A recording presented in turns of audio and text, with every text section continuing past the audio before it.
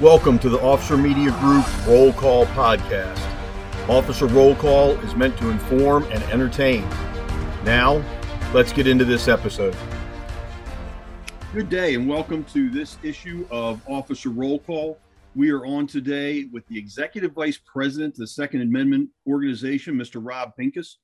Rob's got 25 years of educating background, over 20 years as a full-time reserve officer, most of that time spent as a training officer. He's written 9 books, and he wrote the live fire defensive shooting curriculum for the United States Concealed Carry Association.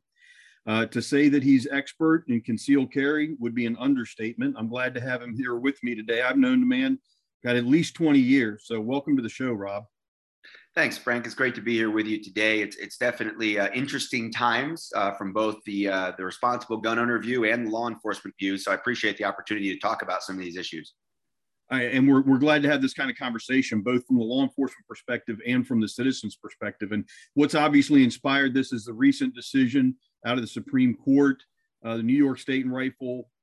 Let me correct myself. The New York State Rifle and Pistol Association Incorporated et al. Versus Bruin, Superintendent of New York State Police et al. And I hate having to say those long-ass legal titles. So the New York State and Rifle Pistol Association versus Bruin, or eventually we're going to end up just calling it the Bruin decision, held that the special need or good cause clause is unconstitutional. From my perspective, that effectively makes the entire country shall issue. Am I correct in my assumption, do you think? I think so. I think this is the final, keystone or the last domino to fall in the shall issue revolution or evolution that really started in the 1980s, but picked up massive speed and swept across the nation in the 1990s. There have been a few holdout states that have kept, including my original home state, of New Jersey, that have kept the discretionary subjective policies that we know as may issue in place. And just like the McDonald case struck down the few states that didn't have any opportunity for defensive concealed carry, this case should strike down all of the may issue laws and get us to at least shall issue across the nation. So that's obviously good news, but it's different. Shall issue is and concealed carry by permit are very different from constitutional carry. As I understand it, constitutional carry means you can carry a gun, no permit required, concealed or open. Is that correct? Right. Permitless carry is basically if you can legally own the gun, you can legally carry the gun concealed for defensive purposes. Vermont was the original permitless carry state. And interestingly, they still have no permit system in the state of Vermont. So as a Vermont resident, yes, if you can legally own the gun, you can legally carry it. There are some municipal jurisdictions, some cities that do ban concealed carry under certain circumstances, but generally a resident of the state can carry in the state. However, because they don't have permits, there is no such thing as reciprocity when they travel. So it's kind of interesting there that they were the original freedom state as far as concealed carry, but because of the way they do it, sometimes those residents, as it's a small state, it's easy to get across the border and you don't have any rights that can be reciprocatedly recognized when you leave the state. So that's kind of an interesting deal. Now we have 24 other states that have what I would say is a more modern permitless carry system where, yes, if you can legally own the gun, you can legally carry it, but permits are still available so that people can go through a shall issue process to get what's sometimes known as an enhanced carry right or a right that can be recognized by other states as well. Thanks for going through that because I was going to ask about it. And I find that amazingly interesting that you have half of the country that doesn't require a permit of any type to carry a gun unless you leave the state, and then you have to have a permit to carry the gun if you're from another state. I mean, that seems kind of ironic to me. There are technically some of the permitless carry states, about half of them, I think it's 13 of the 25, that extend their permitless carry right to visitors. So you could be you'd live in Manhattan, right? Where up until the Bruin decision, it was the most restrictive place. I mean, technically it still is the most restrictive place as far as handguns and concealed carry law. But if you go to Maine, you can carry without a permit there if you could legally possess a gun. And because private transfers are legal there, I imagine that there's some ways that you could creatively be in that situation. But the reality is that yes, there's many different shades along the spectrum from permitless carry to may issue, and then if you throw in some of the territories of the U.S. Where you can't get a permit yet, I think that may also change because of this decision. It is definitely a convoluted thing to think about, and one of the reasons why people have to stay informed. But obviously, we're a law enforcement show, so I want to focus on, particularly for law enforcement, how this might change doing business. I mean, we encounter citizens every day. Hopefully, all of us are acting professionally and courteously. I know I myself have worked outside of Washington, D.C. for more decades than I want to count. And I always tried to be polite when I encountered somebody, say, on a traffic stop. And then their demeanor decided what direction the rest of that traffic stop was going to go. But I was always taught that if I got pulled over when I was off duty, I needed to surrender my credentials to make sure that that officer knew I was armed, I was carrying, we avoid the misunderstandings. And I know there's varying pieces of this debate, but now that we're going to see an obvious expansion of people carrying concealed, is there what's considered a contemporary best practices, both from the law enforcement side and from the legally carrying citizen side? Well, I think that there are best practices for sure, and I think that there's some musts, and then there's also some shoulds. And when it comes, let's talk about the law enforcement side first. I'm old enough to remember when I first went through the academy, when I first went through training, there were, I don't know, at that point in the 90s, maybe there were 5 million people that could legally carry across the United States when I really first got started. Somewhere between 4 and 5 million would be my estimate. When you go back to the late 80s, there were less than 2 million people who could legally carry for defensive purposes. So the training that I got, and probably the training that you got when we first entered into the field, was basically anybody carrying a gun concealed was in the wrong and was a criminal until proven otherwise. And I think that's one of the reasons that as law enforcement officers, we were always taught to make sure that we identify ourselves as off-duty law enforcement officers, because eventually if we were carrying a gun or there was a gun in the vehicle, that was going to come out in the conversation. And we didn't want that to be a point of stress, surprise, panic, reactionary, oh my gosh, there's a gun, this guy must be a bad guy. Because quite honestly, that is how I think law enforcement looked at people who were carrying guns. Certainly if you go back to my dad's era in law enforcement, in Atlantic City, when he was working as a cop, there wasn't anybody that wasn't a cop carrying a gun in Atlantic City that was legal, right? Right. So that mindset was still present when I entered law enforcement, that for the most part, if someone's carrying a gun, they're probably up to no good, sort of until proven otherwise. Now, in the mid-Atlantic, in the Northeast, I think that was probably the way it was for most cops. Out West, maybe it was a little different. Down in some parts of the South, maybe it was a little different.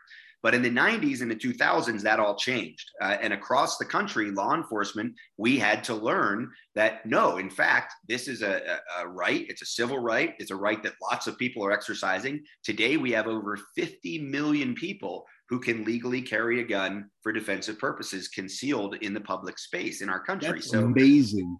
It's an amazing, it's a 25-fold increase. So this civil right that has existed, one way or another, it's in the Constitution. It's the Second Amendment. It's been around for a long time, but it's only been exercised at the level that it's being exercised now in modern, contemporary, recent history. And law enforcement has had to adapt. And it's one of the things I address. I still teach at a lot of conferences. Certainly any officers that come to my classes, we talk, this inevitably comes up, and realizing that just because someone's carrying a gun, it doesn't mean they're a bad guy. Just because someone's carrying a gun, it doesn't mean you have to fear them. Just because someone's carrying, it's all of those things that I think the Second Amendment savvy police officer knows that agencies and policies have had to catch up with. And again, best practices, officer survival practices have had to catch up with. I can think of maybe the most high profile case that I've seen in recent years where it really looked to me like the officer jumped to a level that I would call panic once he realized there was a gun in the vehicle. And that would be the case in Minneapolis, where the suspect was pulled over because he was suspected of looking like someone they were looking for in a robbery case. He was in the car with his girlfriend and with a child. And when the officer found out there was a vehicle or a gun in the vehicle, his pitch went up. He started speaking faster. He became much more assertive, I think, and even aggressive with the people in the car. People in the car started to panic. Communication broke down. The guy reaches into the glove compartment and gets shot. You know, it's the classic kind of misunderstood action. But I think a lot of it stemmed from the fact that communication broke down when that officer realized there was a gun in play. And that's what we don't want to happen. So we need officers, as you said, to realize that there's a really high chance that when they encounter somebody, whether it's, you know, bumping into them in the park, whether it's, you know, hey, a suspicious person, sir, can I talk to you? I got a call. Or certainly it's that proverbial traffic stop, the routine traffic stop, where it's very, very likely nowadays that you're going to encounter a firearm somewhere on your shift. And that can't be a moment of panic. It can't be a moment of emergency. It needs to be accepted as commonplace. And we need to move forward from there with a mindset for safety and de-escalation if things get out of hand. So, I mean, you've known me, like I said, we've known each other a long time, and you know I'm a pro Second Amendment guy. I've always espoused, when I talk to my friends, my wife, certainly, my children, if they're carrying, you know, if they get pulled over or if they encounter a law enforcement professional through the course of the day, if there's an interaction going on where it's a control situation. I mean, if it's, hey, how you doing at the ice cream shop? You don't have to go, hey, I'm carrying a gun. But if you get pulled over, I make sure that they know when they surrender their driver's license or registration, the insurance card in the states where it's required, and their concealed carry permit. I have one of my sons that argues with me that it's not the police officer's business. It's his right, and he doesn't need to be made aware of it, and blah blah blah.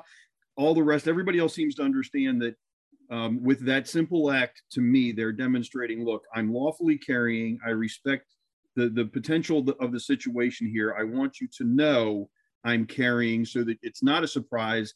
It doesn't have to be a concern. It's just another circumstance. Now, let's move on with this traffic stop. What's your outlook on this for things like traffic stops? My bottom line is that absolutely you should inform the officer of the presence of a firearm in the vehicle, and especially if you're carrying it on your person or if it's staged in your vehicle within reach for defensive use. Now, there's a couple of the nuances to that, because I know that there are and I'm a libertarian, and I'm pro law enforcement, and I'm pro Second Amendment, and I carry guns all the time. I work in the gun industry. I've been on both sides of it. I've been on all three sides of this, I think, if there are three sides of it. And I have those same friends. And I know that there's people who will listen to this and say, oh my God, I can't believe this guy is saying we should let the cops know our private business, things like that. The reality is it's for your own safety. So there's this technical issue. Again, is it the cop's business? Well, in some states it is, right? So some states you have a duty to report the fact that you're carrying a firearm. And right. That duty to report, you find out about that when you get your concealed carry permit. Now, as we get into constitutional carry, that's where it starts to become one of those things where, you know, if I'm driving through another state and I don't know that I can't make a right on red, and I don't see a no right on red sign, and I make that right-hand turn and I get pulled over, ignorance is not an excuse. Well, the $50 ticket and the court costs is a little different than getting shot, you know, or feeling right. I need to pull my gun to defend myself on the side of the road from an officer of the law who pulled me over because I was speeding. And I know I was speeding, right? Like, that's one of the things I always say about these interactions is I do get pulled over and I know I was speeding. So for me, I'm getting past the do I need to, and I'm going to should I. And here's why I think you should. The number one bottom line technical reason why someone should is that the bad things that happen if there's a not pro Second Amendment officer, if it's a jurisdiction that is hard on concealed carry, if there's something, you crossed a state border and you weren't supposed to be carrying in that state, but you are, what's going to happen next? All the things that happen after you've said, hey, I just want to let you know, I am carrying a firearm for defensive purposes responsibly. I don't want that to cause a problem. Once you say that, 99.9% of the times, the things that potentially go wrong for you can be settled with paperwork, maybe some legal fees, and in court or in a conversation with the supervisor that's going to show up on the scene. The things that go wrong, if you don't realize your gun is exposed. You don't realize there's another officer looking through the other side of the vehicle, keeping an eye on things while you're interacting with the primary officer. When they see that gun and they didn't know it was there, things have a tendency to escalate very, very quickly. And for all the understandable reasons, if the officer thinks, well, I don't know what's going on with this guy, but now I see that he's armed and he didn't tell me he was armed. And as you said, in a society and in a mindset where, why, if the guy's a good guy, why wouldn't he have told me he was carrying a gun? If it's legal, why wouldn't he have told me he's carrying the gun?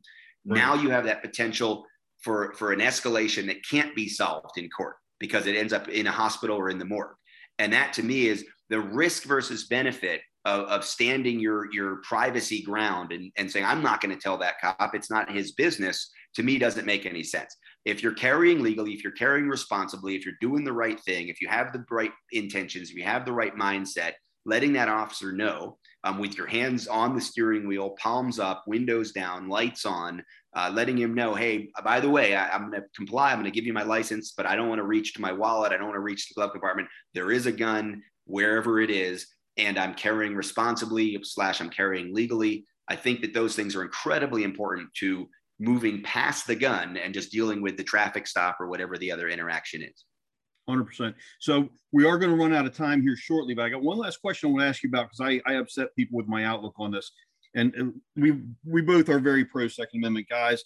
I hate any kind of infringement, but as a police officer and as a firearms instructor now for well over 25 years, I'm a big believer in education, not legislation. So I'd like to see people who do get the permit, constitutional carry states aside, hopefully everybody's smart enough to go out and get proper training. Hopefully we've got families raising their kids with some basic firearm safety training going on. But if you're going to get a concealed carry permit, I'm a big believer in a little bit more classroom time than the 4-hour, here's how you don't shoot yourself class so many places are providing, or whatever it is. How do you feel about education mandates? And that's where the question comes in. How is a legislated mandate of education for the permit process an infringement, or does that depend on cost and time to me?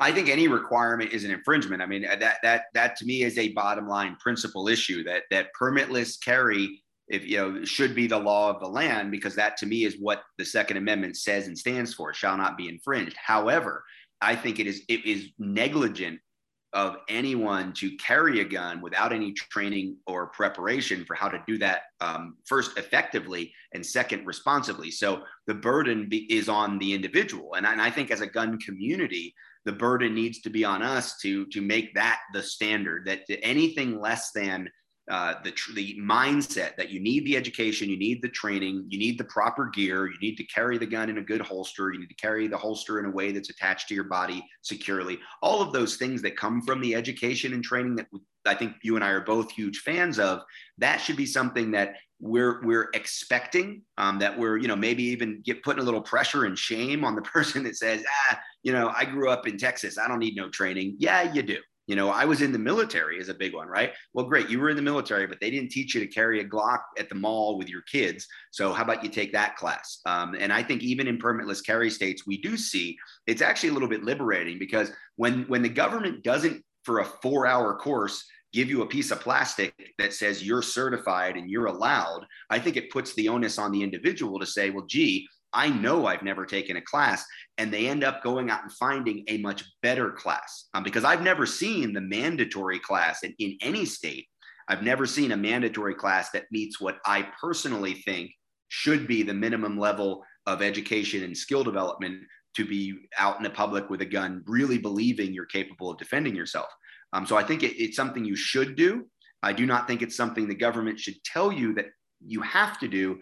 And one of the big reasons for that, aside the obvious principal reason, is that the government doesn't do a good job of it. I think that the mandatory classes are lowest common denominator, kind of certificate mill events that give people a false sense of confidence at best. We'll certainly agree on that. I've long said, if you put the government in charge of the desert, we'd be out of sand in 5 years. Yeah, there you go. All right. So thanks very much for your time. For the people who are listening, this has been Rob Pincus, the Executive Vice President, Second Amendment Organization, and Frank Borelli from officer.com. We've been talking about the Second Amendment. We encourage you to share this podcast with those who might benefit from it. And given the tone of this one, maybe some folks are trying to change their outlook about the Second Amendment in a positive light. Rob, thanks very much for your time today. Thank you, sir. Have a great one, everybody. Stay safe. Thank you for listening to this episode of Officer Roll Call. Be sure to check back every 2 weeks for a new episode. Stay safe.